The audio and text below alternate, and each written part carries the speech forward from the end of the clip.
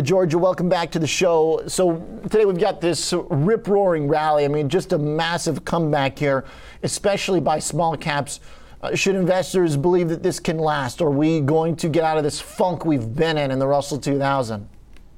I really can't believe where this market has gone in the past few months since I've spoken with you last, Ali. It's been an incredible run, both for bonds and stocks, and really surprising a lot of people. Down 60 basis points on the 10-year, down 60 basis points roughly on the 30-year. Those are major percentage declines that I don't think the market expected. And really, it's the 10-year that's driving a lot of activity in the stock market.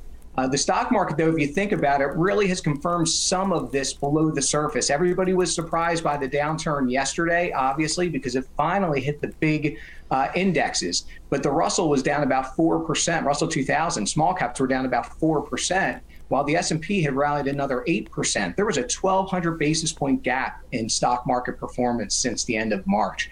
That's pretty big. So again, if you think about those types of moves, those are really, really stunning, so to speak, and I think they are surprising a lot of investors. And then again, yesterday felt like more of a washout.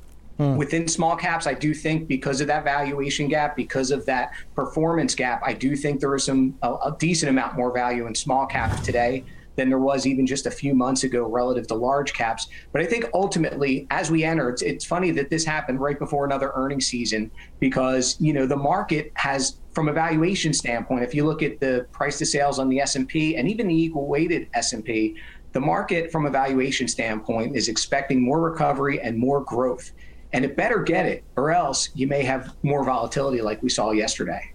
What type of timeline do you think we're operating on here? Because it seems like with just a marginal shift from the Fed over the past month, we've now got this huge bond curve flattening. One easy argument is that long-term growth prospects have been reduced now, either through inflation or through COVID or through the Fed overstep. Whatever kind of mechanism you ascribe to it, it does seem like the market's pretty sensitive. So is this timeline for seeing that evidence short?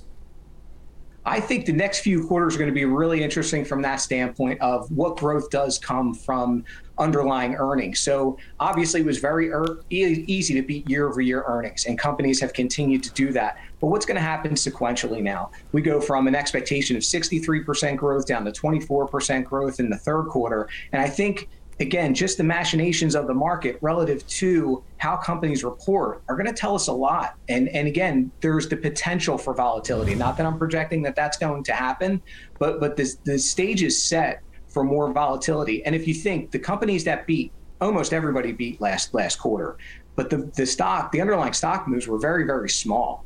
And so what I think we have now is a dynamic where if you beat, okay, the market kind of shrugs, you were supposed to beat. But if you miss, I mean, there was some big downside, even today, from some companies that didn't do so well for whatever reason, and their stocks got hit pretty good. So even on a major up day. George, what looks like a good way to kind of thread this needle right now, and in your opinion, does one have to still be holding on to big tech, as that is now like the new safety trade? Is that a must own within the portfolio, or is the beaten down recovery themes, if you have hope in the economy, I mean, is it time to like double, triple down on the stuff that depends on the economy? I think so for us, we are income investors, and for us, we're seeing some big pockets of value within small caps and individual names. Companies that are down a decent amount that we trimmed maybe back in March have pulled back a lot. And there are some companies, some management teams that made some really, really good decisions that are going to contribute both to organic and acquired growth. And so those are the companies that we're going to focus on, where we see a positive balance of potential upside reward from a growth standpoint, and really limited risk from a balance sheet standpoint. That's our bread and butter. That's what we're going to do. It's funny.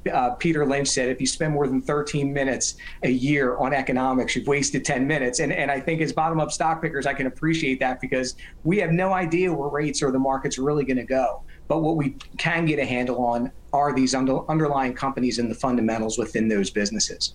George, does that mean that bonds play a lesser role here? How do you look at that as opportunity to work into the portfolio? I mean, if you look at bonds upside down, the yield right now is suggesting bonds are very expensive.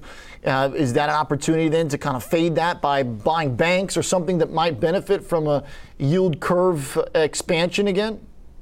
Well, again, you always bring up great points, and that is one of them. So we have trimmed back our bond exposure. We were underweight duration heading into the decline in yields, which really didn't help us much. But if you just look at from a 3-year standpoint, for example, I don't think it's going to behoove us to lock in negative rates. I would rather wait for volatility. And given our flexibility in our process, we can buy convertible bonds that get hit on days like yesterday, which is great. And so I think we're going to stay nimble. We will probably have a little bit more cash right now, which again, some people aren't completely comfortable with. We are. We'd rather not lock in the negative yields and the negative real rates at this point in hopes for finding opportunity once volatility comes back in.